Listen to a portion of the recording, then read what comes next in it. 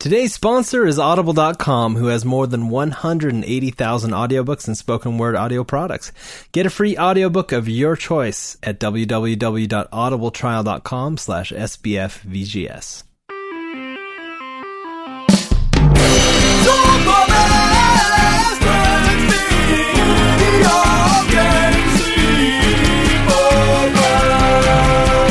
Welcome to Super Best Friends Video Game Sleepover episode 26. You're listening to the #1 video game podcast on the internet that features my best friends. I'm one of your hosts, Adam Redding. Joining me is Michael Hot Ryu Lopez.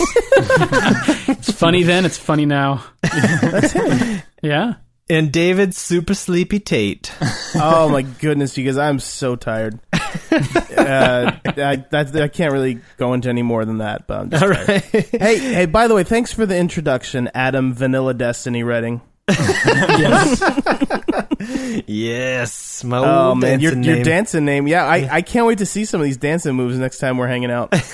Which, who knows when that will be, but... You get me at a wedding reception and you can't stop it. You can't stop the thunder Yeah, that's right.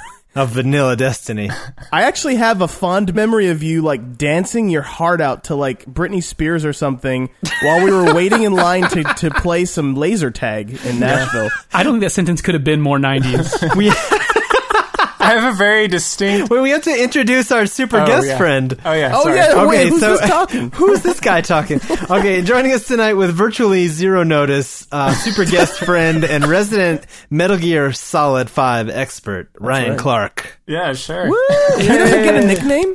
Yeah, no, I have a distinct memory of Adam twerking way before it was cool. Way before. Vanilla Destiny invented twerking? It sounds right to me. Pretty much. This was about 12 years before it was cool for white people to do. It is very ahead of the curve. Vanilla Destiny was really progressive, and he broke some boundaries in a the trailblazer. realm of white dancing. A real trailblazer, Vanilla Destiny. Gosh, off to a great start for this video game podcast. It's gonna be a weird one, guys. Super Best Friends Video Game Sleepover podcast comes to you every fortnight, with each of us coming to the table with one burning topic from the world of gaming. But first, what are you guys playing? Ryan, you're the guest? Oh yeah, we should let our guests go first. Okay. I'm been playing Metal Gear Solid 5. What? The Phantom Pain. The Phantom Menace. The Phantom Menace. Phantom Menace. How are the battle droids? They are pretty clumsy, but you know what? I don't have any other references for that movie. Do they say things like Roger Roger? Like, I'm sure they do. Who's the apologist for that movie in I this like group? it. That's I you? watch Okay. it. All right. Oh, no. Okay. Listen back. We don't have to go into that. Yeah, so Let's we're going to not, talk. yeah. We're Real going to bad. talk. We're going to talk a ton of Metal Gear Solid 5 a little bit later on. So, Cool. you playing anything else? Or is that all-consuming? It's pretty all-consuming right now. I was playing Heroes of the Storm a lot before this. You're welcome. Yep. Yep. I made that happen, you guys. Yes, you proud of did. that. Yes, you did. I got him hooked, and I immediately stopped playing after that. Yep. So Yeah, leave me high and dry. But, you know. that's how I roll. Went straight back into the arms of Destiny. Is that what you're still playing, David? Yeah, I'm still playing Destiny. Actually, I wanted to play some tonight because, I'm going to reveal when we recorded this episode. The 2.0 patch just dropped tonight, and I am still downloading it. It says it's going to be another 5 hours, so Wow. I'm not playing Destiny tonight like I planned. But Yeah. This is a time paradox heavy episode. it Yes. is. There's a lot of things going on behind the scenes with this one, but. So the new patch dropped, and I can't tell you guys what it's like, so I'm sorry. Oh, I can tell you that Northbot, I kind of like him. Yeah. You heard a little taste of it? Yeah, it's funny because the Destiny Reddit is like, so they had been bashing Dinklebot as long as he's existed. But now, today, for the first time ever on the Reddit, I'm seeing people defending Dinklebot and saying they wish they didn't change it. Of course, because it's Reddit and they have to have the opposite of what's reality. So, so yeah, like before today, it was all, I can't wait till Dinklebot is gone. I hate it so bad. Oh, He's how the can it be worst. so bad? And now today, I hate that Dinklebot is gone. This new Northbot is the worst. It is. You just can't please Reddit, but Yeah. and I'm probably gonna get like DDoSed or something for that, or I don't know. But anyway, yeah, I think it sounds pretty good. I said this on a previous podcast. He kind of reminds me of 343 Guilty Spark from Halo, and he's kind of got that like inquisitive, high pitched voice. But however, he's not like slightly scary like 343 Guilty Spark is, because he's like Guilty Spark's supposed to be like crazy, and this ghost is not. So anyway, it's pretty good. I think it's good. So Nicholas Wagner, friend of the show, hates it though. He hates the Northbot, huh? But he liked Dinklebot because he doesn't understand what makes a good performance. So Oh man, burn. Is it completely gutted, or is there a toggle? no, it's gone. No, you can't turn it back yet. I'm guessing because now they've introduced like lots of different ghost skins to the game. My suspicion is that they'll probably put it back in as like a special ghost skin that you can put on, and it changes him for the places that they actually have his dialogue. It'll change it, but they might not either because maybe their contract expired or something. I don't know. Who knows? Yeah, I almost wonder if Dinklebot's contract, provided for like ongoing royalties and revenues as long as they were using his voice, and maybe it was just too steep after a while. Yeah. And also, I have one more thing to add, really quick. I know Mike hasn't talked about what he's playing yet, but we also learned a little bit about what happened with Destiny, because what was his name? The composer Marty O'Donnell. Yeah. Right. His court case recently got settled, or I think he actually won. I don't think they settled. I think he actually straight up he won. Yep. And so we learned like a bit of the things why he was let go, because they replaced some of his music, and it was like, I guess it was in his contract or something. I don't know if it was in his contract, but like it was understood that he always provided the music for all promotional materials, and Activision like pulled a fast one and changed the music in one of his trailers, and he was like really upset about it. Yeah, I think also he had been able to release the Halo music separately as his own. And Activision didn't want that, right? And they didn't let him do it with Destiny. And so that was kind of like, it wasn't necessarily defined in his contract, I want to say, but it was something that like he was kind of counting on being able to do. And so, yeah, it was part of the friction there. Yeah, and so, but some of the behind-the-scenes stuff we learned is that he recorded an entire symphony with Paul McCartney, and only some of that is contained in the soundtrack for Destiny. Like, they have not released the whole like thing that he recorded. Huh. So I wonder if they're like holding it back for the next Destiny game, or I don't know. I don't know where it is. I don't know if Activision didn't like it. I don't know if they scrapped the whole thing, if we're never going to hear it. It was called like the Orb Symphony, or I don't know. It had some the Symphony of the Orbs or something. It was a really strange It's name. definitely about orbs. It may not have been orbs. But I don't know. Something. Orbs. Oh no, spheres. It was like the Symphony of the Spheres or something like that. Oh, that's completely different. But Yeah, anyway, so way that's one different. thing. Another thing we learned is that the game was planned originally to be released in the fall of 2013, and instead of that, but then they like scrapped the story a month before that, and so they spent another year on it. But that explains a lot of things. Like story trailers were totally different back when the game was first announced than the game eventually launched with, which also explains the really lackluster story, frankly. So anyway, a lot of weird It's stuff. an interesting peek behind the curtain. Yeah, a little peek behind the curtain. It was kind of fun, but I know that Mike is completely bored now, and that's about all the Destiny I'm going to talk this episode. Okay, all right. So I'll Mike, allow what have it. you been playing? So, of course, plugging away on Batman.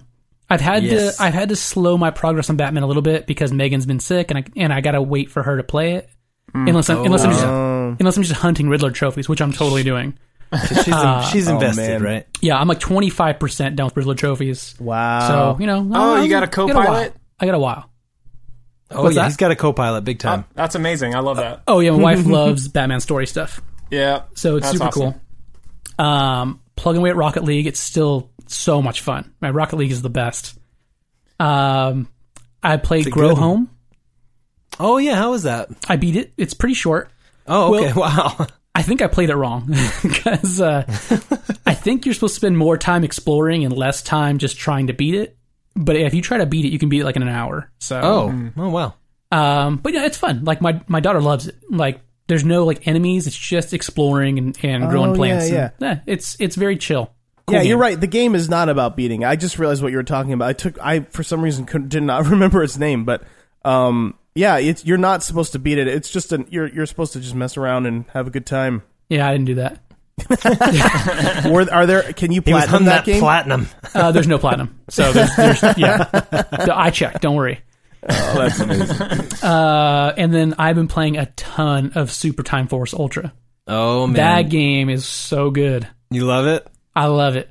That's awesome. And I actually put a little video up on Twitter this week. yeah. Of me playing with an army of Shuhei Yoshidas. And good old Shu. He's always good for a retweet. That's awesome. Oh, did he That guy's retweet awesome. it? Yeah, he did. Oh, And nice. he replied to it. He's a cool guy. That's Yeah. awesome. Yeah, he's honest, like no joke. He's like the best character in that game too. Super cool. Yeah, I've only ever played it on 360, so I got to get it on the Vita. It's now that really free. fun. The Vita. Really fun. The Vita. Oh yeah, one last thing. I was actually tempted to buy a Vita today. Oh, my. For a really hilarious reason. But I figured it probably wasn't possible. So the Destiny patch is out, and I wanted to start the download right when it started, right when it came out, but I couldn't because I couldn't connect to my PS4. But if I had my Vita, I would have been able to do Yeah. that. Yeah. Yeah, there Hey, you go. But I David. probably would have had to pair it or something. So I mean, I know this probably isn't a super huge need for you because when you're not at home, you're probably busy. But the Destiny controls map so well in Vita. It's literally the best remote play game for PS4. wow. And in that respect. Yeah, I really enjoyed it too. I think they did a good job mapping those controls over. They use like the bottom corners of the touchscreen as like the R3 and L3 buttons, right? Yeah. Well, Yeah, it's been a little while. They use the front of the front touchpad rather than the rear, which every other game does, and those are horrible controls. But Destiny uses the front, and it just works really well. And if you're just like doing really short, grindy things like that don't require a lot of twitch, then you should be fine playing that and just kind of doing the kind of like a collection missions, that sort of thing.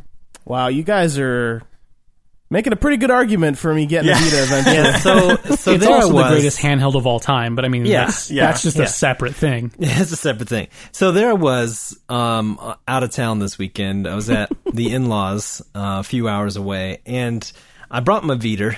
And I says to myself, why not try to play some Witcher 3? And so, like, everyone took a nap, and so I fired up the Vita. Everyone took a nap but me. The whole house. Yeah, it's crazy. Wow. That family loves napping. That's so hilarious. Everyone takes a nap. I'm up, and so I fire up the Vita and connect back to the PS4, start playing some Witcher, and I finally got the hang of the Quen sign. So I think my mistake on the Witcher 3 was I was holding the button for the Quen sign, thinking, oh, it's a shield, you got to hold it up. Oh, But okay. no, you just tap it, and that is way better. You came to me and were like, I don't get how this works. I was like, what are you doing wrong? Like, Yeah, I know. I was holding it, thinking like, Okay. oh, this the shield. That's how you do it. You have to hold up the shield. Doesn't make any sense otherwise. So that anyway, would, be more difficult to play. so after I realized that, I beat even having to use the clunky back touch as my R2 L2 buttons. Like I still beat that crazy crookback bog mission with the huge antler dude. Okay, cool. Like my first try on remote play, even though it was laggy and even though I was playing all over Wi-Fi, so I got through that. I did a bunch of other missions and stuff, just kind of going around clearing up the first two areas, like go and find all the question marks and the whatever you call them. But anyway, good stuff. Still loving that game. But actually, more than that, even while we were up there, the in-laws just bought like a one of those cocktail tables, arcade machines. So you have like, the flat surface and then the two controller on either side. Oh, yeah. Yeah, so they got one of those with, I think it has like 40 games in it, but it has a bunch of my absolute favorites. It has like Galaga, Dig Dug, Frogger, Donkey Kong, Miss Pac-Man, 1942, like basically every awesome arcade game. Yeah, I love everything you just said. Yeah, so that's awesome. Me and my boy were playing that quite a bit, and then they even have, there's regular Galaga, and then there's something, well, Galaxian was the first, and then Galaga was kind of the sequel, and then there's something in there called Galaga 3, which I had never played, and it is brutally difficult. But it had this really cool mechanic where you can use the tractor beam and suck in like alien ships to become like your wingmen. So that's cool. It was awesome. So I would like tractor beam in a couple alien ships, and then I have like triple shot. Oh man, it was so cool. But that one was really, really difficult. But the coolest thing on there was because I'm a huge Galaga fan. So Galaga, it said Galaga in parentheses 2, like it was just another version of Galaga, and I was like, that's really weird. So we tried it, and it's the fast shooting mod for Galaga. So you know when you're pounding the fire button on Galaga, you shoot like 2 shots and then it pauses, 2 shots and it pauses, and then you die. So the fast shooting Galaga, it's not as fast as you can press it, but you can get like a steady stream of bullets going. Oh man, I was unlocking untold levels. I was seeing enemies I'd never seen. I was like level 15. It was madness. So it was like a good old fashioned arcade weekend. Yeah. Yeah, it was awesome. Oh, I actually forgot to mention this. So friend of the show, Nick Wagner, which I mentioned earlier, he lives in Nashville, but he and his girlfriend were here in New York this last weekend. Oh, yeah? And one of the things we did is we went to a barcade, which is also where I went with Gabe Batillo, another friend of the show. Anyway, we went to barcade, and we beat the Teenage Mutant Ninja Turtles arcade game. Which one? Game. The first one. Okay. And, Not Turtles in Time. Right, no, right. I've beaten that one too. On an earlier occasion. They're great games, but yeah, I don't know. There's just something about going to an arcade, and it's funny because everyone at Barcade is like our age, like people who grew up playing arcade games. Yeah. So it's fun. It's like going to Chuck E. Cheese, but everyone's an adult. But everyone loves the games. It's really weird. It's very weird. Yeah, so that's like anytime I see anytime I see the Ninja Turtles arcade game, the original, or the Simpsons arcade game, beat 'em up. Yeah. Either one, I just have to sit there and play it. I can't help myself. Mm-hmm. They're so good. Mm-hmm. They're so good. But yeah, so I thought for the news segment tonight we would do something a little different. Okay. So in celebration, this being our final episode of year 1 of the podcast. That's right. I wanted to do our SBF VGS year in review. Oh. So this is all news items. This is how young we were at the beginning of the year. How young and foolish we were 1 year ago. So young and foolish. All the way back when the Master Chief Collection came out. And was a huge disaster for Microsoft. Man, that's for sure. Basically, I just want to quickly go through and highlight some of the big stories that shaped the year for us. So, yeah, the Master Chief Collection, huge disaster. And then finally, months and months later, it works, right? Have you guys played it? Sort of. I own it. It's still missing things that it was promised, but yeah, I mean, it works for the most part. I think the rumor of what happened with that game is that 343 didn't have the resources to develop that and Halo 5. So they so all 4 of the Halo games were like ported by different teams or something like that. It was a disaster. Wow. It was like one of those so Halo 2 is the one that got the remaster. 343 did not actually develop that, so the rumor goes.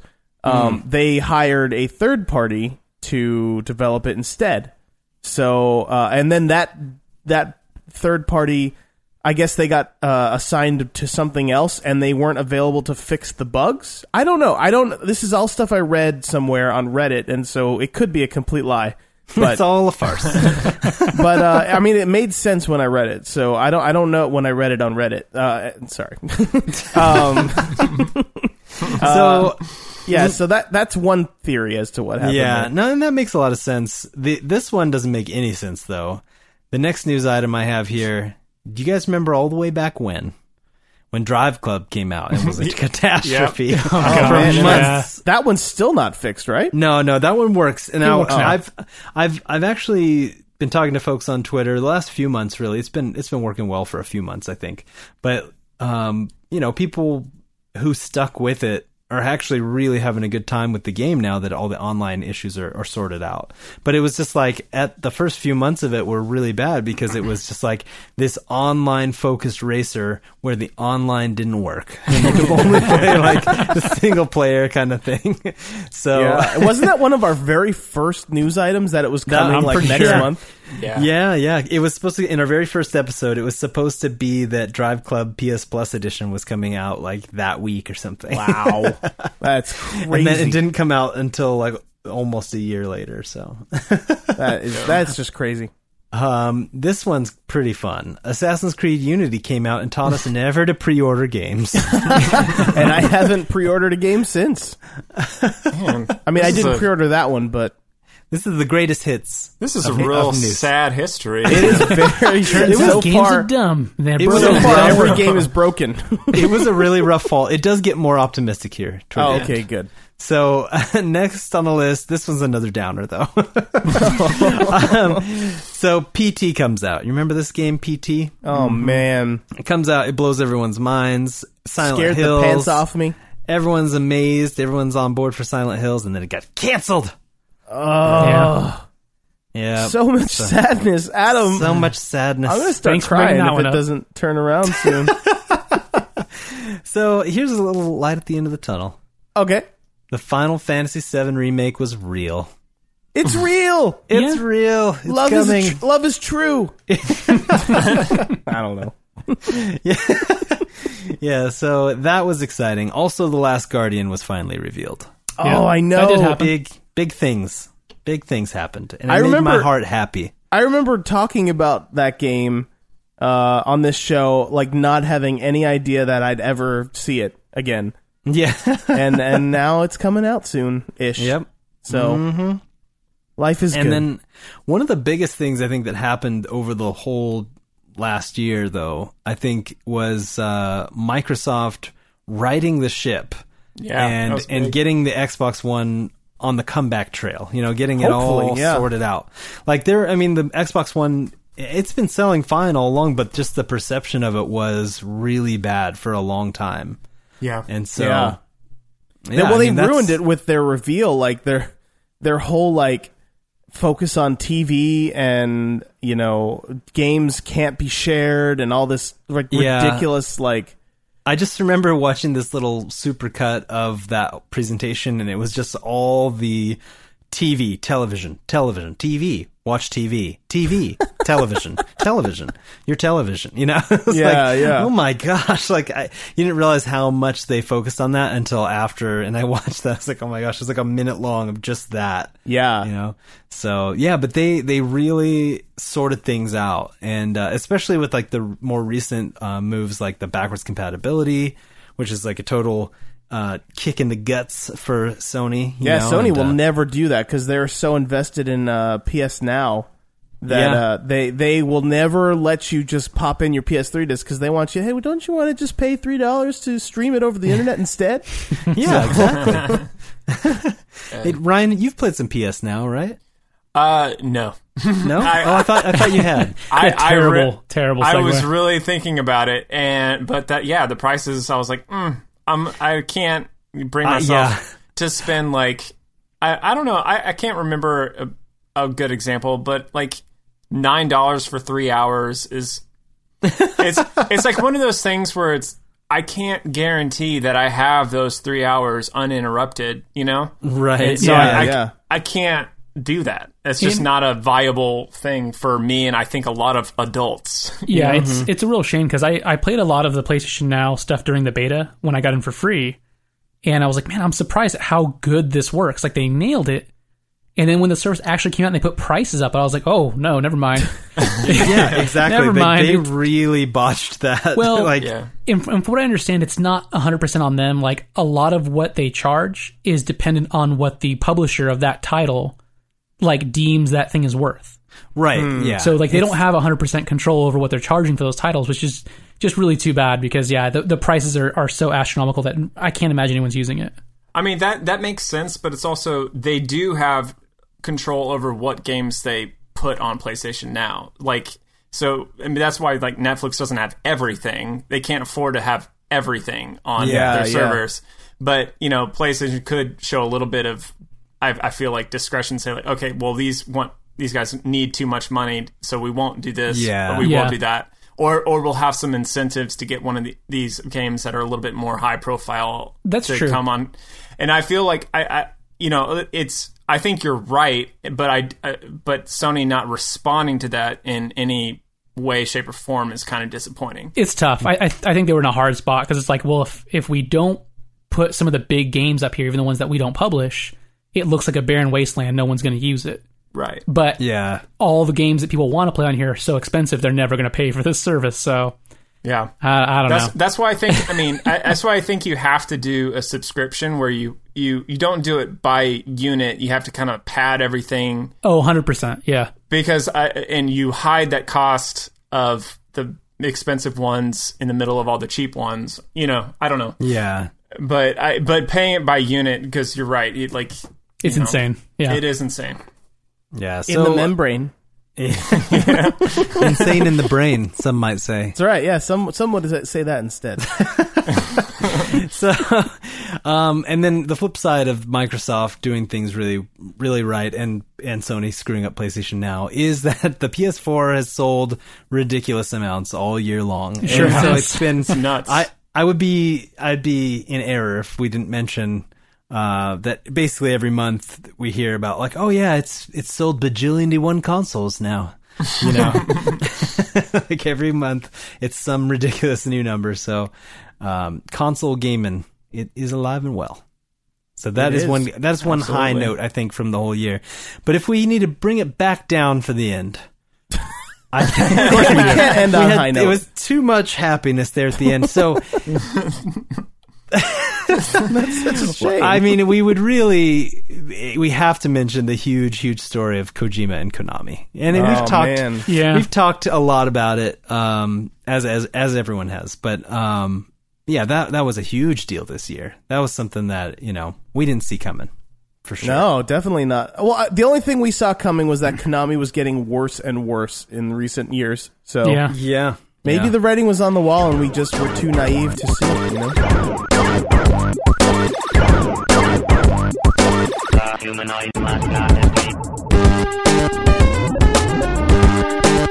Yes. Now, speaking of Konami and Kojima, we're hopping into Twitter questions. That was a segue. Right. We're going to hop right into those Twitter questions. Yes. So Alec Korvuka.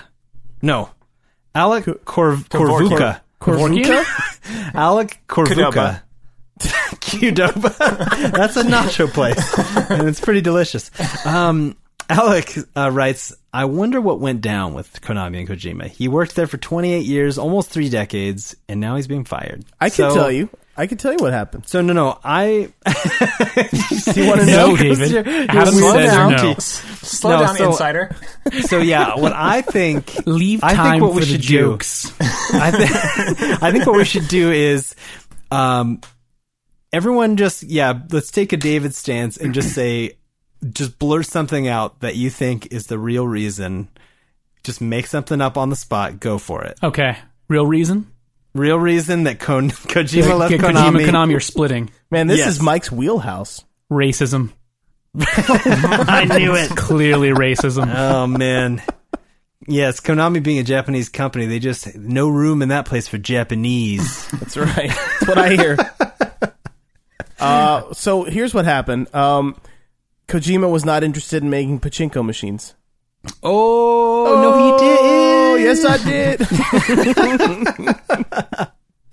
That's actually, I mean, You're probably if you not think far about off, it, though. yeah. Yeah, you're probably not far off because, like, the way the company's going. I think that's a good distillation of what is actually happening. That, like, I told you this is what happened. like I think they're obviously moving towards cheaper games that net more money, like more profitable games. Mm-hmm. And Kojima spent 5 years on Metal Gear Solid 5.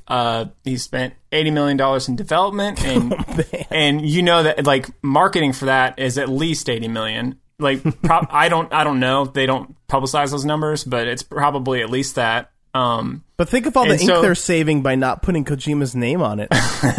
Well, didn't they reprint all that stuff? I don't think so. Didn't They're it using used twice to be on the ink. Okay. I mean, I'm not sure. I think there were some posters that came out that had his name on it. Oh, okay. But gotcha. I don't think any official stuff came out with it. Gotcha. Well, so there you have it. Yeah, but also racism. Also racism. Right. Yeah. Yes. That's I mean, the that real goes without reason. saying. So. Yeah. Yeah. Sorry, so dumb. All right. So Assad writes, okay, why does the Batman Arkham series not have the Batwing as a playable vehicle? And I find this to be a very good question. That is such a good question. Yeah, it is a Air good walls. question, but the answer's kind of easy. Air walls. Yeah, air walls. Racism. Sorry, I'm off my game. So yeah, like the real reason I think is that if you really break down what all the Arkham games are, they're all Yes, please break it basically down. they're all basically Metroid games. So Yeah. how do they keep you out of a particular section of Gotham City without the gadget you need if you can just straight up like hop in the jet and fly over there? Oh, in other words, there are no down like Right, if the there's bridge is there's down, no you just bridges hop to in the lift up Batwing. that keep your jet like other than like at some point maybe you blow up some rocket launchers or what have you, but Yeah, you just have to have your like two-faced goons with your surface-to-air missiles, and there you go. Yeah. Keep you out of the that's true. city. Batman, we can't go this way because the surface-to-air missiles will blow up your Batwing immediately. well, Robin, that's okay, dumb. I better turn around. You know. Yeah. I like the air walls. You just do a loop-de-loop like Star Fox style. Yeah, and exactly. There you go. Yeah. You're back in the mix. Yeah. I just want to live that scene where Batman's like going down the street and he stole my balloons, you know? I just don't want to do that. And so, come on. Yeah. Come on. Just let me. Mike, it's interesting that you say that the Batman games are basically Metroid because I definitely got that vibe from the first one, Arkham Asylum. But the rest of them, it didn't really feel as much like I think, Metroid to me. Yeah, I think the open world kind of takes away from that a little bit, but I think Yeah. at its core is kind of keeping you out of a specific area until you have the gadget that lets you do what you have to do in that area. Is a very Metroid. But yeah, 100%. Asylum is like the most Metroid-like of the series. Yeah, and I loved it. That It's took really me good. by such. I was so surprised by that I was just like, oh, I love this. This is great. You know, scratching that Metroid itch that has not been scratched since, really. So Yeah. sad. Right Face. between the shoulder blades. That's the spot. That is the Metroid itch, they call it. God, it's starting to sound gross, actually. These jokes are bad. It's fungal. Bad jokes. I blame Mike for making it be so late. All right, so Rob from Driven Below, that's his band, I believe, but that's in his Twitter name. Oh, okay. So Rob says, do you prefer discs or digital purchases? Digital for mine. purposes. Digital purposes always Echo win the for dolphin me. all the way. Yes. So do you prefer discs or digital purchases? Digital, Do you believe 100% digital. Are you kidding me? Well, the best. he's asking. He asks, "Do you believe physical purchases will be on their deathbeds in the near future?" I buy all digital now. In my opinion, games run much smoother. I definitely think digital's the future. I do think that we're going to be sacrificing some freedom with that, though. Like, as in that whole Microsoft fiasco, they tried to make everything digital. I mean, the discs were basically just keys that unlocked digital versions of games. And everyone got pissed off about that because they immediately recognized that they were losing some freedom. However, there are a few games that I own on my PS4 that I just bought digitally, and it's so nice not having to get up off my couch and change out a disc. And I know it sounds so lazy, but I totally agree.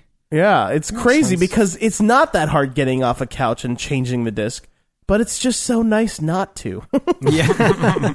Well, and if you are doing the remote play thing, it's really nice to have your games all in there. You know, like if you have the more games you have digitally, the bigger your remote play selection. Like if you're not home, Yeah. you know.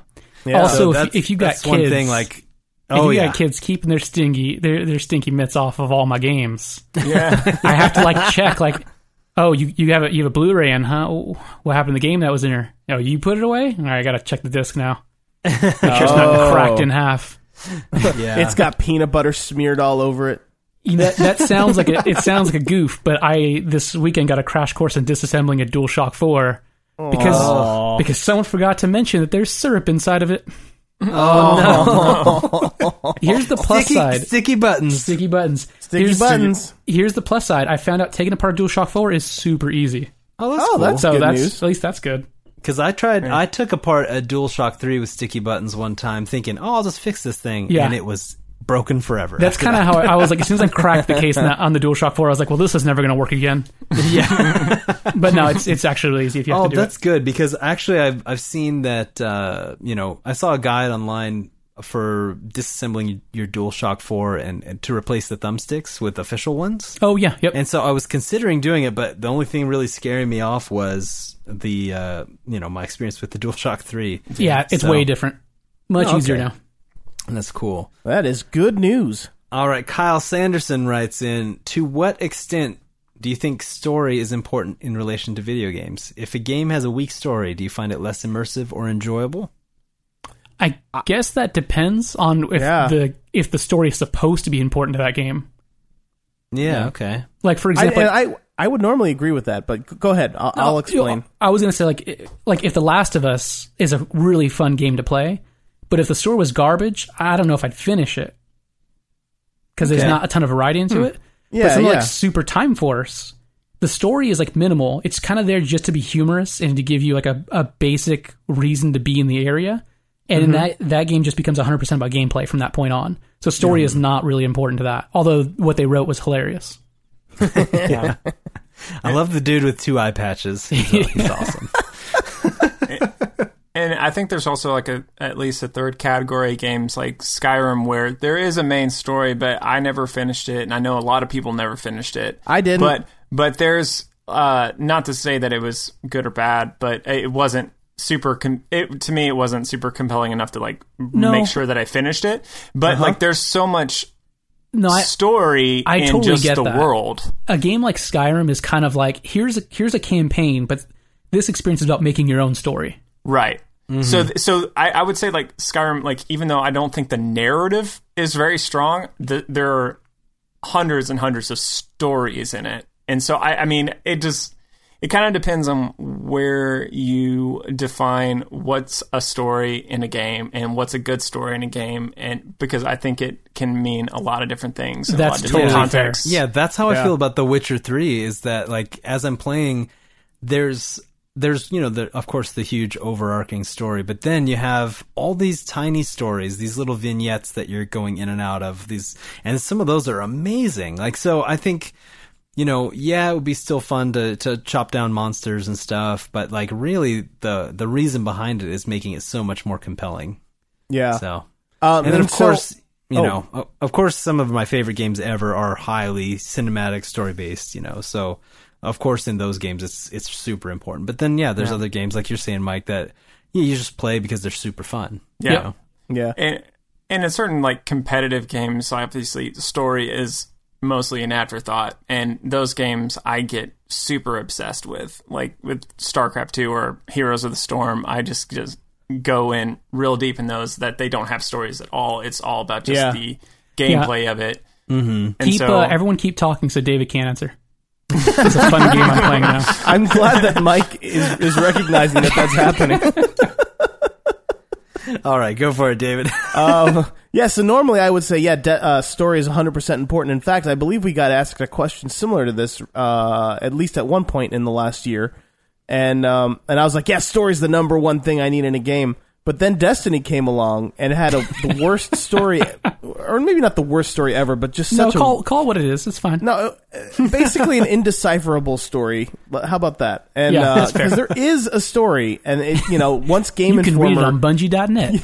No, you can't even read it there. You can read it on Game Informer. They did they broke down the story for us, and now I know what happened. Yeah, the Magic Space Pearl is here to kick some alien buns. That's right. But Sphere?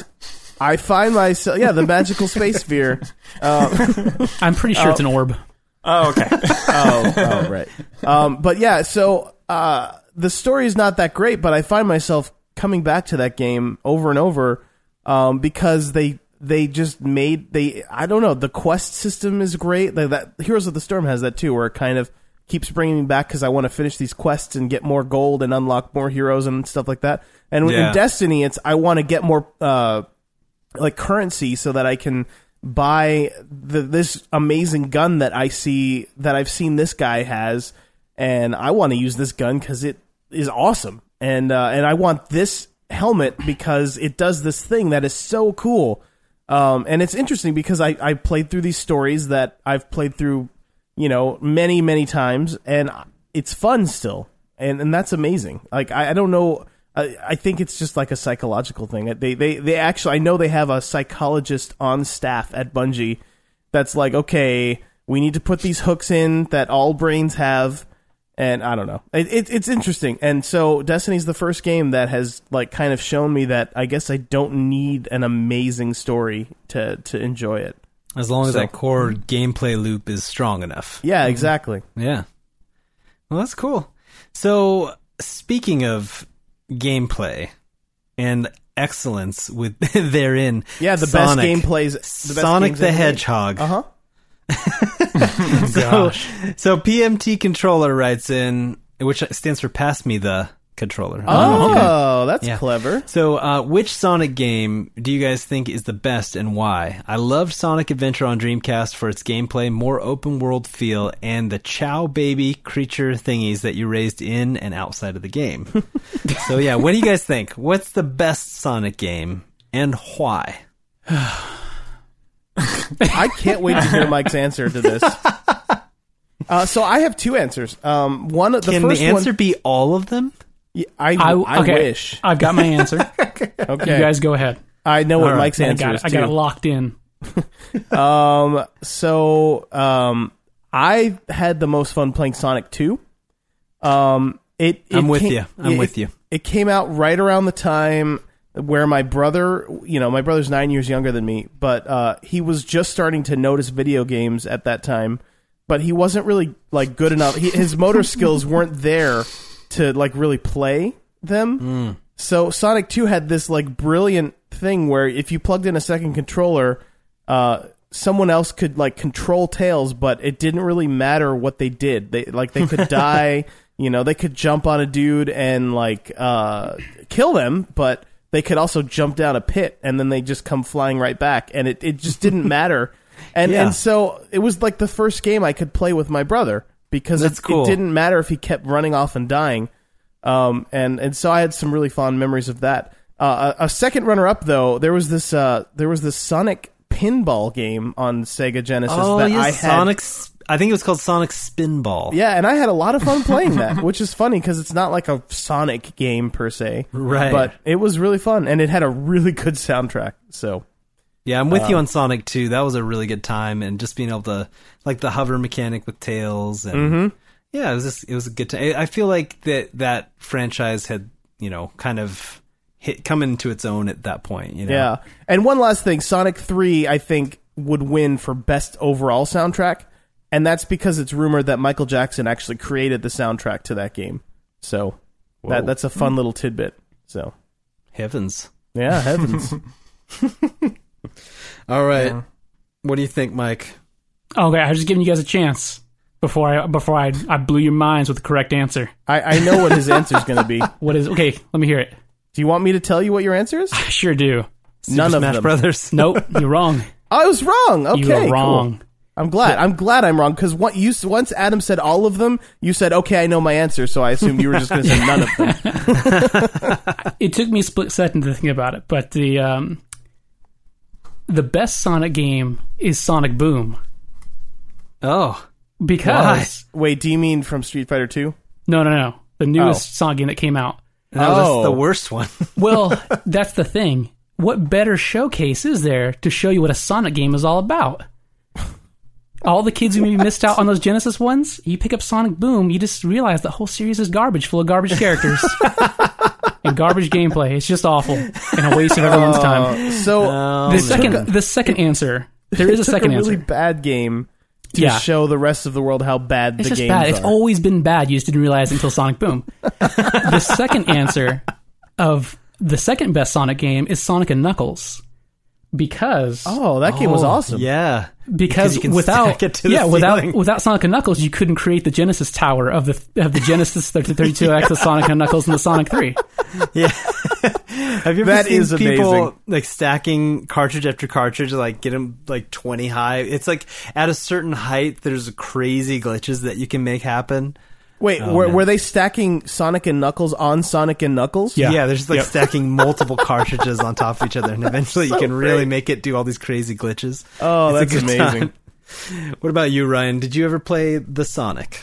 Yeah, I think the one that was my favorite was the Sonic on the Game Gear. And I think it was okay. I think it was Sonic 2, but it was a port of it, and I don't think there was Tails in it. It was just a very interesting. Do you know why that's your favorite version? It's because it's the one that I played the most. Now, before this podcast, I went back and watched a short video of it, and it is straight up awful. I was going to say, subconsciously, the reason you like the one on Game Gear is because the Game Gear had about 5 minutes of battery life. Yes. So like 5 minutes in, it was dead, and you're like, oh, good, I don't have to play this anymore. It was that, and Streets of Rage is all I had in Game Gear. Streets of Rage is legit. That's actually that a good was game. legit. That game had was a great one. soundtrack too. What was it with Sega Genesis games and Game Gear? But why did they have such good soundtracks? I don't understand it. I mean, it was technically an inferior sound card, but they just had better music. It was crazy. Anyway, it was crazy. Sorry. All right. I'm done pontificating about that. So our finally Genesis pontifications can be through. So our final question from the tweets this evening comes from It's Jesse, all right. Okay. I'm glad to know who it is. That's good. Yeah. It's Jesse, all right. And Jesse writes, is Troy Baker in too many games? His inclusion in many of the games I play is becoming rather immersion breaking for me. I always recognize him. I haven't got a problem with the man, but when I recognize him, I stop seeing the character and start thinking about Troy Baker instead and his dreamy, dreamy face. I wonder if he recognized Troy Baker as Two-Face, though, because I had no idea it was him. Yeah. Yeah, but, so I added that dreamy part at the end. You didn't say that. But it was accurate. I'm kind of with you on this one. It's Jesse, all right, because I don't know, there was something about a couple of recent games I've played had Troy Baker in them, and I had the same problem. It's like I instantly start thinking, like, I guess anytime you really can pick out any voice actor, it starts to break the immersion. Yeah, because that's like true. the same thing happened when I was playing Arkham City. I was like, oh, that's John DiMaggio. You know, Oh, like, he's got such that thug is John DiMaggio, or oh, that's Nolan North, or you know. So every time you get too familiar with the voice actor and you can pick him out of a crowd, then I think it does start to get immersion breaking. Yeah, my only advice for It's Jesse, all right, is that this too shall pass. Because, you know, about 5 to 7 years ago, it wasn't Troy Baker that was in too many games. It was Nolan North that was in too many games. And for some reason, in every game that he was in, he was just being Nolan North. Yeah. And I don't understand, because he can do so many voices, but they just kept having him be himself every time. Yeah. And so, I mean, like now, he's so diverse that there are times, again, where he's completely unrecognizable. Like, I would never know that was him doing Northbot in Destiny. He sounds totally really? different.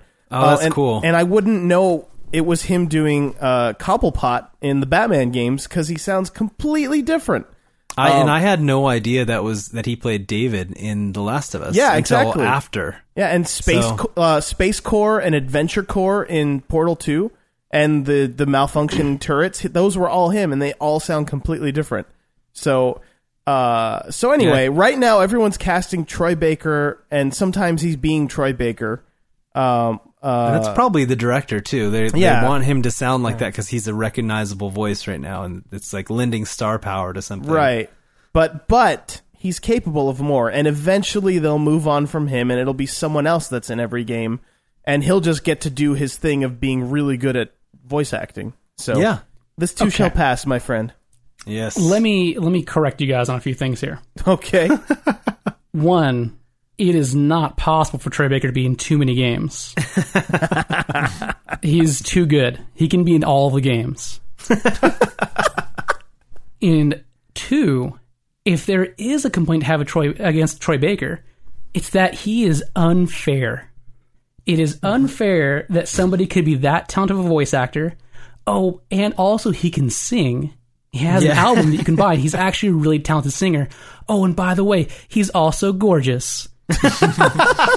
He is fit and handsome and talented, and I hate him, but I love him. And he's 6'3", which is another thing to be jealous about. Just, he just has it all. It was not fair. He got every talent in the universe, plus all the looks. It's not fair. It's like if Paul Rudd was tall. Exactly. That's the one thing holding Paul Rudd back. Yeah. And if he was like handsome and talented. What? Those things too. Man, I defy you to find a girl that does not think that he's attractive. I can do that easily. All right. Good luck. My wife. Oh my goodness. She's just saying that because she's married to you. No, it's not true. All right, Audible is offering the listeners of this podcast a free audiobook of your choice and a free 30-day trial membership. Just go to audibletrial.com/SBFVGS and choose from over 180,000 audio programs. Any of these books happen to be read by Troy Baker? That's a really good question. It would be an immediate sell for me. Roughly half of them. Okay, cool. So, probably all of them. About 90,000 of them. So, but yeah, so you download a title free, you start listening. It's fun and easy. And good to do. And good to do. We should just officially add that to the... I feel we'd be remiss not to recommend, once again, the audiobook of Total Recall, my unbelievably true life story, which is written and narrated by Arnold Schwarzenegger. So you know it's good. If anything would get me to use that service, it would be that right there. I am not kidding. When I heard that last podcast, I have to hear that. And then you ran to your nearest computer and typed in audibletrial.com/SBFVGS. Yeah, that's correct. audibletrial.com/SBFVGS. Man. Gosh, I love the adverb in it, the unbelievably. That's right, unbelievably true. It's unbelievably true. Yeah, it's so amazing. Oh, Arnie's here. No, that was a fake. Oh, fake Arnie. Man, you faked me out. You do such a good Arnold Schwarzenegger. Sometimes I can't tell you from the real one, you know? When the real Arnold is here, yeah. Yeah, exactly. It's crazy. Yeah. There was madness in any direction.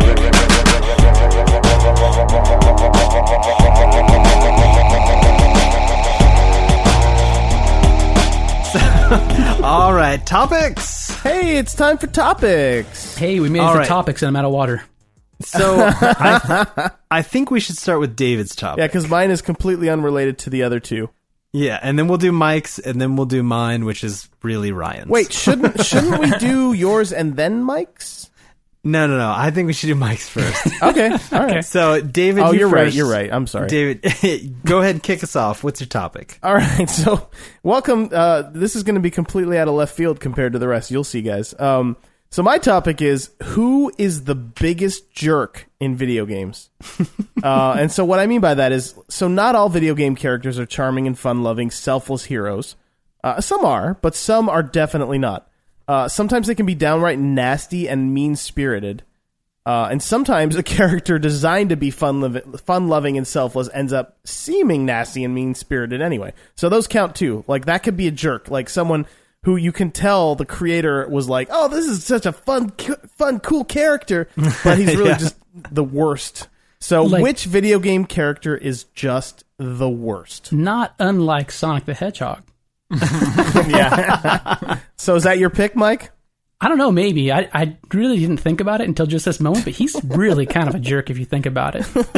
In what ways? Tell me. I don't know, Dr. Robotnik's, he's just trying to make life better through technology for all of us. And you got this hippie terrorist blowing up all his robots. That's not cool. Freeing all the animals, though. How do you know they weren't happier as robots? I guess you're right. I don't know that. You don't know. You didn't give him a say in the matter. All I'm saying- that's what makes him a true jerk. It's true. It's either that guy or it's that really evil dog from the Duck Hunt game. Yeah. Who, as a That little child, laugh. So true. as a That little little kid, laugh. I take my best shot at these ducks and I miss because I'm 5 and he laughs at me in my face. He was the worst. It wasn't with me at all. Oh, man, he was just the worst. He was the worst. So I have to say my answer is from the video game Star Fox. Oh. Falco Lombardi. Oh, you don't like Falco? Oh, Falco was the worst. Because What? okay, There is no Here's- way that here's Falco is worse than Blippi. here's the No, Pippi. no, No, Falco's not the Pippi. worst. No, which one's the Here's frog? why. Slippy. Slippy. So that Here's makes why more Falco sense. is way worse than Slippy. Slippy is just clueless, and you're like, I gotta bail him out again. But when Falco gets in trouble, right, and you save his buns, then he turns around and he's like, thanks a lot, Fox. I had it under control or whatever. You know, he's like, so it's the unappreciativeness of Falco he's that just really insecure. drives me. He just wants to be Goose or Maverick. He's just too cool, okay? That's He's not cool though. He's Val a huge Kilmer jerk. to your Tom Cruise. He When puts up someone a tough saves your fight, life, but in the end, you guys are best buds. When someone saves your life, you thank them. And you stop acting like a jerk, just like at the end of Top Gun. Okay? unless you're really cool.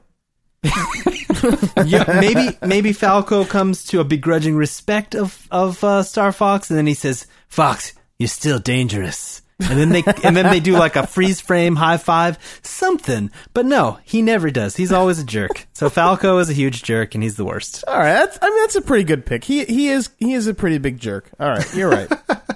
I guess Ryan- my runner-up, though, Oh yeah. is Link. What? Yeah, I hear you right there. What? Because Link is always like, hey guys, I'm the hero of legend you've all been waiting Yeah. for to save you. Here, I hope you don't mind me borrowing some supplies from your house. Oh, don't mind me. I'm just going to smash all of the pottery in your entire home.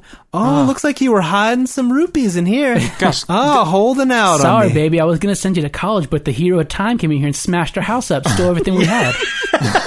He's a huge jerk. I mean, to be fair, that's you're describing every single RPG character though. Like they all go into their people's homes, take materia out of people's drawers. You know, yeah, I'm in Final absolutely Fantasy a VII. huge jerk in The Witcher too. Like I'll come and like accept like oh yeah, you're gonna pay me to go do this little errand for you? Okay, cool. Yeah. Hey, don't mind me. I'm gonna steal everything in your home right in front of you. Oh, you know, another really fun example of that is in Skyrim. You could like go into shops and just place a barrel over the shopkeeper's head and then proceed to rob that merchant blind and just take everything and then sell it. I think, couldn't you sell it back to him? I actually don't remember trying that, but Sell it all back to him. Hey, he's like, that looks really familiar. Like, no. It's like, it's, yeah, I'm this missing. is- I'm this missing is my something that I refrigerator. brought. That'd be Yeah. nice. I actually really need this stuff. Somehow I lost all of mine just in the last few minutes. oh, that's a whole new topic. Which character can you make the biggest jerk? And that Skyrim's up there on that list. Oh yeah.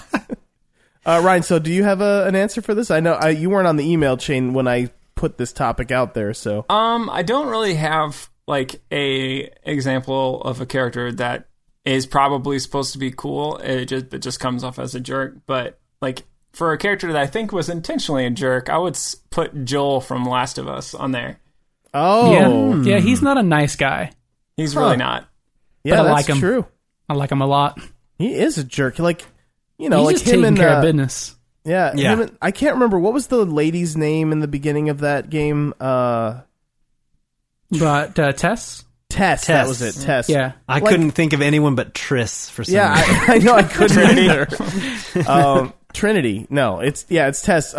Like they clearly had some sort of romantic relationship going ish, but he was a jerk to her even. So yeah, it was weird. Yeah, I suppose. I guess you guys don't agree with me on that one. Spoken like a true singleman. Yeah, maybe. I don't know. So my answer, and this is like most people probably don't even remember this character, but on the Super Nintendo and Genesis, and then eventually he actually made the jump to PS1.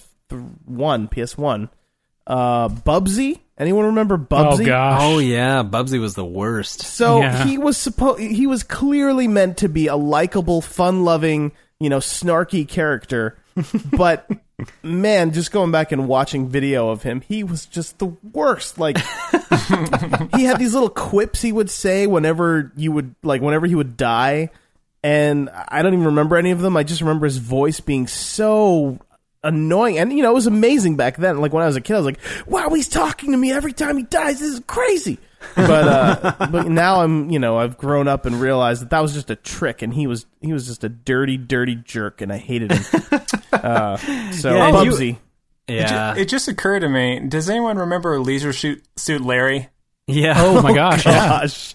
I never played one, but I remember seeing them and thinking, how do these games exist exactly? He was kind of a jerk. He was a jerk.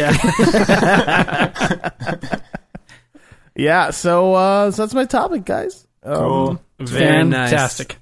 Thank you. So Michael, Okay. I hope you Your guys topic, are ready please. for some Metal Gear Solid talk now. That's what we're getting into yes. now. So we're going to talk some MGS5. But I thought before that, I haven't played Metal Gear in a long time. Why don't you guys catch me up? What has happened in the Metal Gear story so far? And I'm the going to reason start I out and asked, tell you I have no idea. well, it's kind Okay. of the reason I I asked, think I because can I do this. think it's kind of impossible. I think But- I can okay, do this. now, yeah, That's what I want the challenge. yeah, I feel like Ryan probably has the correct answer. So let me go first. Okay. I'll give you the rundown of what I remember. And I intentionally didn't look anything up because I wanted to go just strictly off of memory. So Excellent. So here we go. Metal Gear Solid 1. I'm not doing the old NES ones because I never played them. So, but Metal Gear Solid 1. Okay, so Big Boss, he makes some less infants to Reebs. And This is already confusing. so, and this is to help him in his quest to kick more buns, I do believe. Then one of them gets crazy, decides to get a hold of a big Metal Gear. And he has long hair. Yeah, and he's voiced by Leonardo of the original Ninja Turtles cartoon. That's right. Inexplicably, he has a different voice than the person he's cloned after. Anyway, long story short, he's trying to destroy the world or something. The other one, Solid Snake, says no way, decides he's going to sneak in, blow up the Metal Gear, rides off on a snowmobile with Meryl. Okay, Metal Gear Solid 2. Meryl.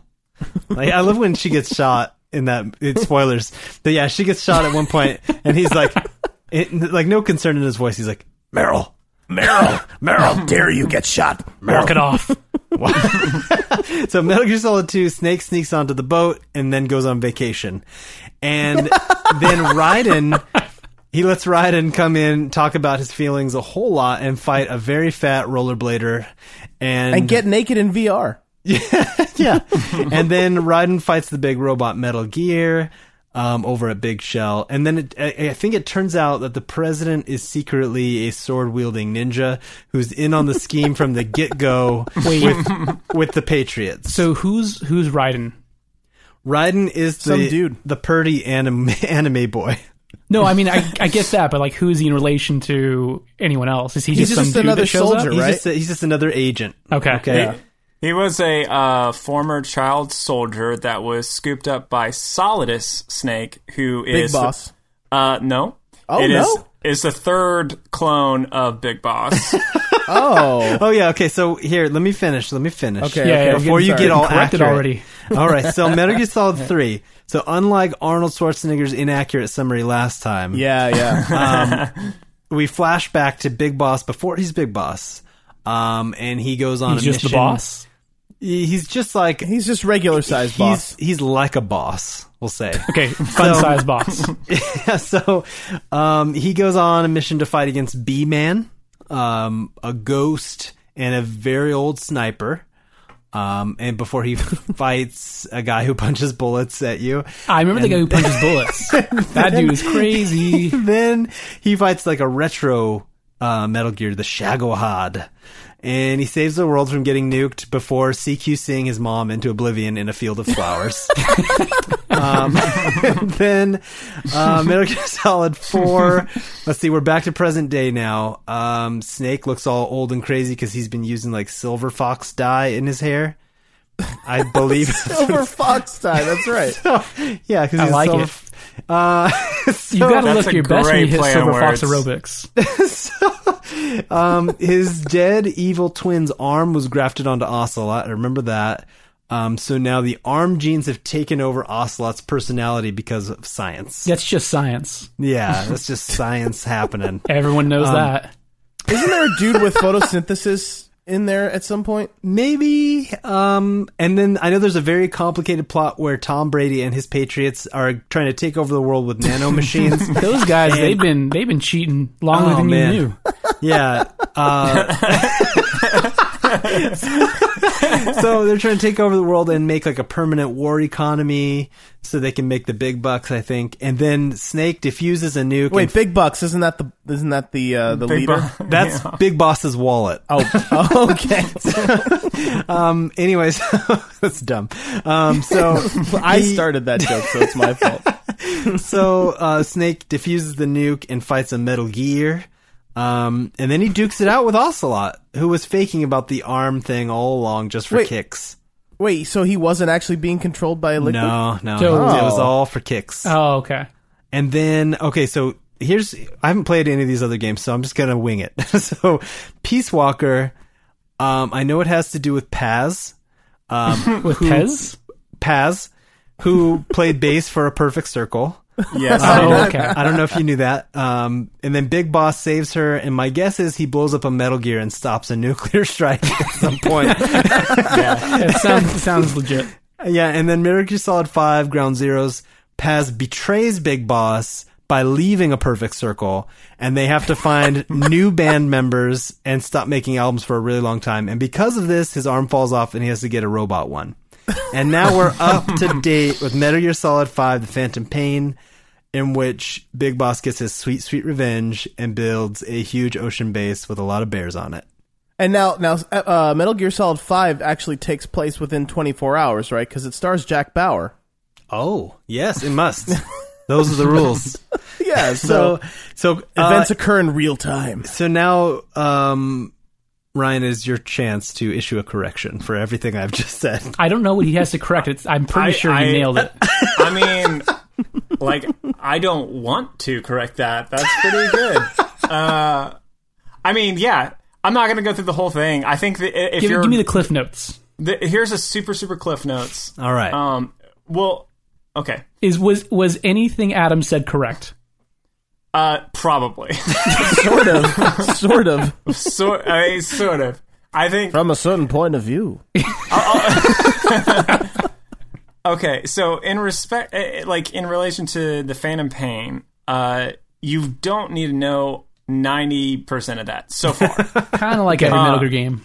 Yeah, like, I feel like all you need to know is that the man currently known as Big Boss is a former agent of the U.S., and he was kind of disillusioned by some things that he experienced in Snake Eater, Metal Gear Solid 3. And I think the story of Phantom Pain is kind of his sort of like a prequel to his descent into villainy. Yeah, because he's the bad guy in Metal Gear Solid 1, right? Well, not in 1, but in the Gear. NES. NES Oh. games, yeah. Who's the bad guy in Metal Gear Solid 1? Liquid Snake. Liquid Oh, Snake. that's right. Okay, you're right. Sorry. Yeah. So I don't think you need to know all of that stuff. I think there are probably I'm only about halfway through the game at this point. But and there have been several references, and I'm sure there's going to be several more, but I don't know that they're totally necessary to enjoy the game. Because, and I don't know if we're getting into the full Metal Gear discussion now, but we can segue into it. We can. That's hoverboard right into that. Because that's my topic. My topic is let's let Ryan talk about Metal Gear Solid 5 a whole bunch. Sure.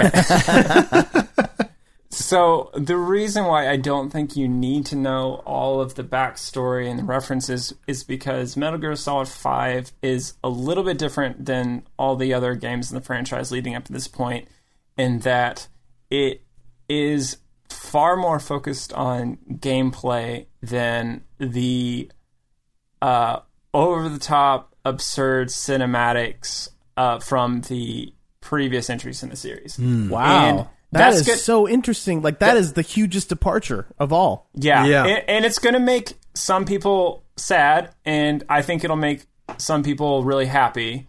And it just, I would say that for myself, like, I really did enjoy the really goofy long cinematics where someone like waxes eloquently about like the morality of nuclear deterrence for like 30 minutes in a codec conversation. Like, or where Raiden is almost breaking up with his girlfriend several times in really long codecs. Or when Snake drives a motorcycle up a dude's face. Yeah. Oh, there's that. Again, those moments are in there. It's just far between. It's mostly gameplay. Does at any point Ocelot show up and summon a secret guard with a cat meow? Not yet. Okay. I really hope they reference that later, though. I really do. That hasn't happened yet, though. I love that setup for Metal Gear Solid 3. If you guys haven't played it, there's just a point where, like, I don't know how you agree upon that ahead of time. Like, hey guys, I'm gonna go confront that army dude, but if I meow like a cat, you guys come running. It sounds perfectly logical. I'm sure plenty of branches of military use this sort of thing. Oh, for sure. For sure. That's right. Oh, Metal Gear. I love how much we all love it. And it is just so ridiculous. It is really ridiculous, but I know, I can't help but love it. So you're saying it's light on the cinematic storytelling and the cutscenes that we're kind of used to. Now, I say it's light. When you first start up the game, you're going to be like, what is he talking about? Because the first scene is very long, and it's very cinematic, and it's very bizarre, and it's all over the map. It's Kojima to the max. Okay. So you're going to probably, like... but after that, once you leave that prologue scene, it's going to kind of settle into what I think most of the game is like. And the game is technically open world. I don't think it feels that way in practice. Because you don't really wander across the whole map. You're very much, with the missions and the side ops, you're very much... like, I'm going to this particular place. I'm going to get dropped off with a helicopter at this point, and I'm going to go straight there. I mean, you'll traverse the world sometimes with vehicles and or on a horseback or running if you're kind of out of luck. But that's just not nearly as efficient as just calling a helicopter and redeploying. Yeah. So I think in practice it doesn't lend itself to that as much, especially in the first section, which is the first open world map you get is there's lots of mountains, and it's very tunnely, where there's only very few paths that you can take to get to certain places. Okay. But the next map, it's way more open, and you have a lot more options as far as that's concerned. That's cool. Yeah, that's one thing I'm hearing a lot, is that the game is kind of like Metal Gear gameplay perfected in a way, where it gives you this playground and, go use all your tools in all the craziest ways, and you can attack problems from kind of like any angle that you want. Yeah. I think that is the most impressive thing about this game, is the way that it builds on its own systems and that core gameplay loop. Mm-hmm. For just a simple way to illustrate this point is, like, in the beginning, if you're going to approach like an outpost, you're probably going to crawl on your belly with your tranquilizer pistol, and then You're going to get as close as you can and then just kind of get as many headshots to knock everybody out, that sort of thing. And because if you don't know this, headshots are, if you're using the tranquilizer, that's the effective way to use it. Otherwise, they won't fall asleep for too long, and you can't really control where they fall asleep, and they might alert other guards. So you end up getting really good at headshots with this thing. And right when things kind of start feeling really rote and just this is what I do for every situation, they introduce helmets for the guards. Wow. And so like the guards Those dirty rats.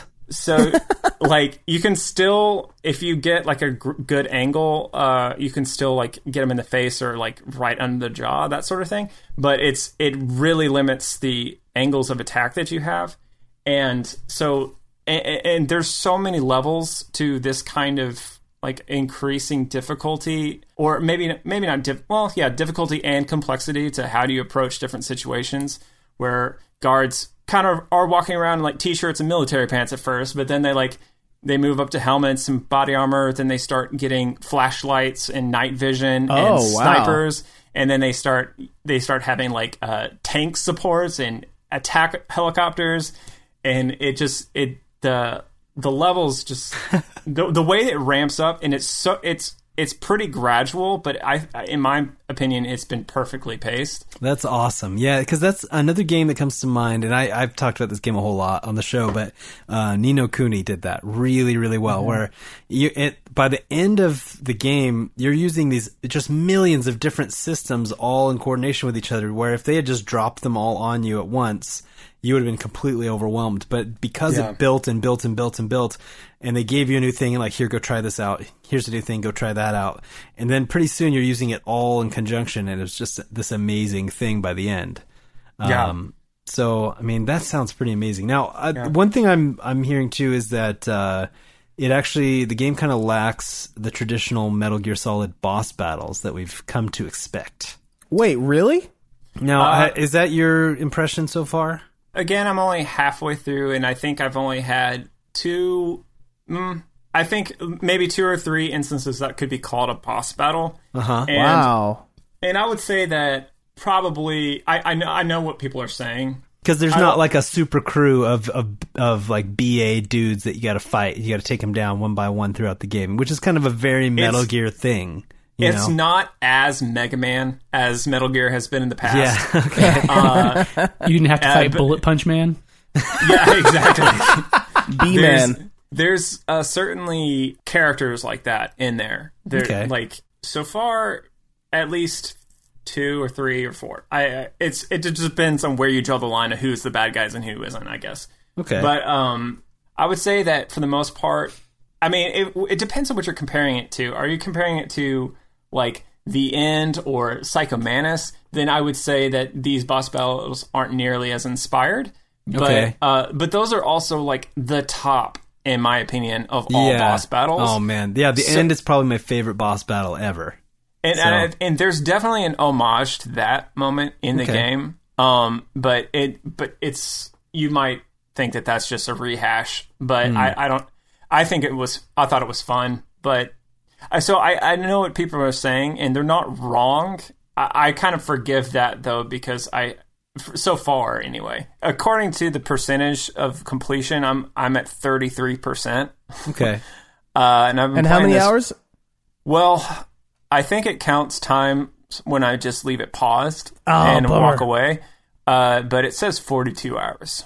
Wow. Okay.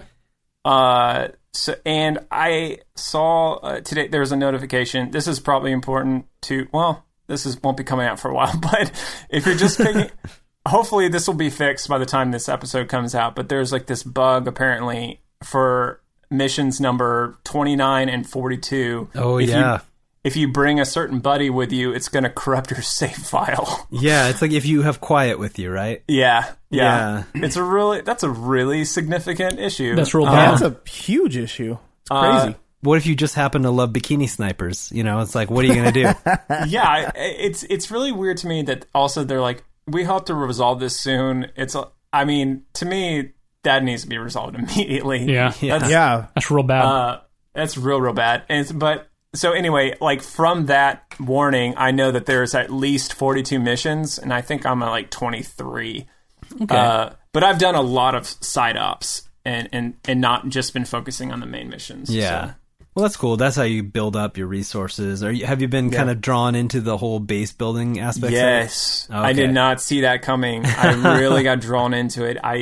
It's at first, I mean, I just thought that, I'm like, this is just a thing I don't want to really have to deal with. I mean, it's kind of like, I mean, this is, and people will probably disagree with me here, but on like Dragon Age Inquisition, I never really got into the crafting system that much. Like, because I never really needed to have the best gear. Yeah. Like, I just kind of like was fine with what I found on the ground and could make it through. You played that game wrong. I know. But I never felt like that needed to happen, and it also felt tedious to get all those resources for me.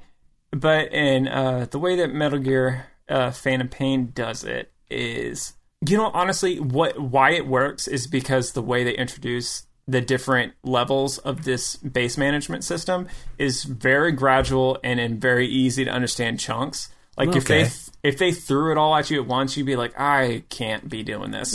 But they do. There's I think 6 or 7 different nodes for your base that you can enhance. And they all improve different aspects of your gameplay depending on how well they're stocked and what the level of that specific facility is. But those unlock like one at a time. And so you kind of get familiar with what one thing does before you're introduced with the next one. Oh, that's cool. How many bears can you have, though? I think you can only have one that gets like a cage for itself, but the rest can roam around. I think so. I honestly haven't even been to that side of the base yet to look at them. I mean, I prefer free range bears if I have my choice. So yeah, they're the most delicious bears. Yeah, they taste way better. It tastes way better. Yeah, we all saw Food Inc. Yeah. But it's really interesting because to go back a little bit and then continue this point, this game, in my opinion, is a lot better than the other Metal Gears as how it allows you to break stealth and not ruin your game. Oh yeah, that is awesome. Wow. Because Metal Gear Solid 3, that was one thing I found myself doing a lot, was I would get seen and like, I really want to do this like the stealthy way because that's how it's designed to be played. So it's under a truck for like 2 minutes or whatever until it reset, and then I was like, okay, now I can try again. Yeah. So that's, and one thing I'm hearing too is like that it really allows you to create your own memorable moments or war stories, kind of, you know? So, like, I was going to ask you, like, do you have any cool war stories to tell us?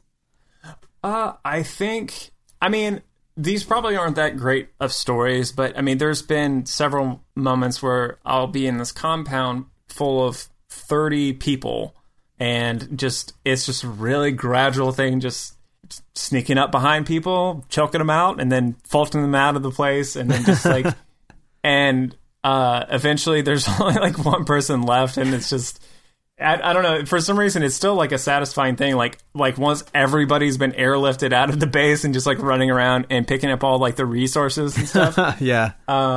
Actually, all right, here's a pretty neat story, and this isn't really like a personal story. This is very much directed by the game.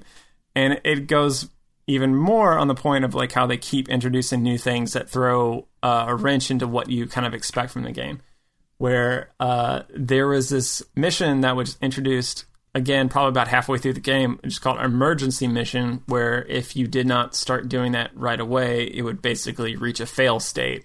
And so I did not anticipate this. And so I was in the middle of mission, and it kind of like, it costs you resources and its stats and stuff if you abort a mission. So I was like, I don't know if I want to do this right now. I eventually did because I got scared because they were talking about how, they mentioned a certain consequence of what would happen if I didn't do it. So I ended up doing it. And so I was put in this situation where they said, like, look, if anyone gets alerted to your presence, hostages are going to die, and that kind of thing. And so, wow. And so like up until this point, this whole game, there've been very infrequent. If you get spotted, like the mission is probably going to fail. Like there's only been like a couple where like, you know, someone's going to try to get away if they're alerted to your presence, but you can usually run them down and it's fine. But this was a case where they just presented me with a fail state if I get spotted. And so I was running around and I, you know, messed up, got spotted. And so was attempting to just restart the mission and it wouldn't let me do that. Whoa. Oh, wow. And I just failed the mission. And then a lot of people that I had been, you know, rescuing over time just straight up died. Oh my gosh. And so which was, to me, it was just really cool how this game like continues to be surprising me. And also like I get into these comfort zones and I think every gamer is probably like this, where you learn the systems of the game and you learn how to break them, or you learn how to get away with as much as you can. Yeah. And this game is pretty much maybe not a step ahead necessarily, but they're definitely like know the way that people are going to play this game, and they keep throwing new schemes. Challenges. So it's been really, really fascinating for me. And then, but 40 hours into it, I just unlocked the ability to customize my weapons. Oh wow. And I didn't even know that this was a thing, but I can start like mix and matching parts and like, oh, that's cool, coloring everything. And there's a lot of customizations in this game. So, but it's not, again, I can't reiterate enough how important it is because of the slow drip of how they give you the features, it just makes everything really, really sing, I guess, and just really introduces these concepts really well. And it makes me want to go back and play Peace Walker on the Vita. Yeah. Because apparently a lot of these base management systems were inspired by or based on what happened in Peace Walker. Yeah. Now, do you have a PS3? I don't. Oh, okay. Because you can't get the HD version on Vita for some reason. No. It's dumb. So you have to play the PSP version if you play it on Vita. No. So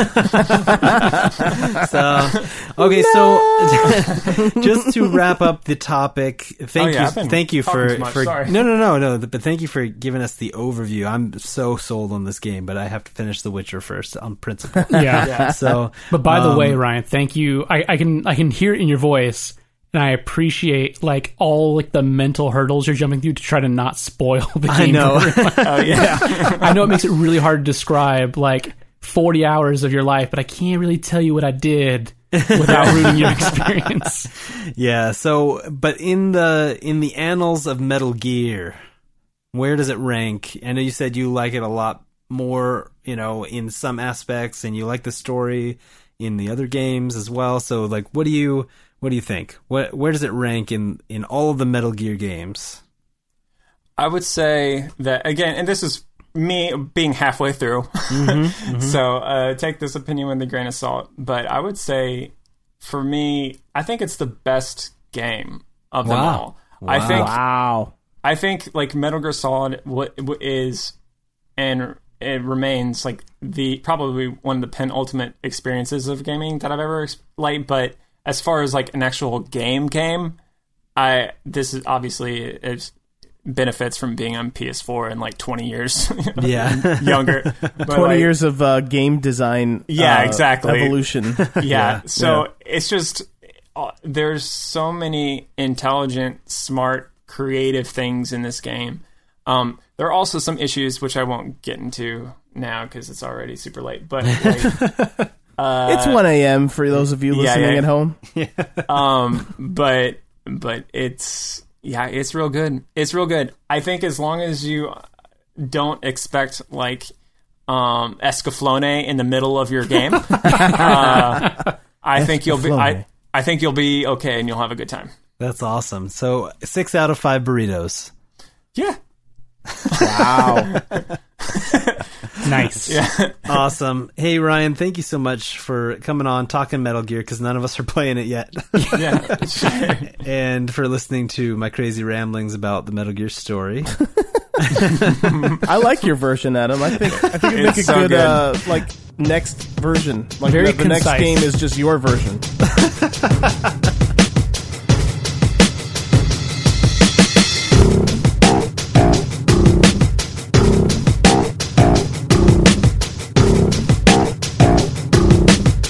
All right, you guys. End of the show plugs for men. Help support the show for $0 by signing up for a free audiobook on audibletrial.com/SBFVGS. Get a hold of that sweet, sweet Arnold book. Yeah, sweet Arnold book. Unbelievably good Arnold I'm book. sorry, guys. I am so out of it. It's so late. If I'm you like tired. the show, leave us an iTunes review. That would help us out quite a bit. Follow us on Twitter at SBFVGS Podcast. I am Barry White, BURYWITE. And Mike is Taco Douglas. David is David J. Tate. Ryan is Ryan Reads, as in he does read the books. So Which I really don't, but he doesn't. He plays Metal Gear. So follow us, friend us on PSNs. We can play some games. Mike is Taco_Douglas. Ryan is Free Toys. Mm-hmm. And That is David, the creepiest name ever. I'm sorry. and David and I are the same as our Twitters, Barry White and David J. Tate. Find us on Facebook at facebook.com/SBFVGS or follow the blog at sbfvgspodcast.wordpress.com. And that's all the time we have for Super Best Friends Video Game Sleepover, episode 26. Ryan, thank you again for joining us. thank you. Thank you all for listening. We'll be back in 2 weeks with our super special 1-year anniversary episode of the podcast. So hit us up on Twitter or Facebook with your questions, topics, or musings if you want to be part of that show. Goodbye, everybody. Hey, goodbye. Yay! Goodbye. Don't forget to tweet at Troy Baker about how handsome and wonderful and talented he is.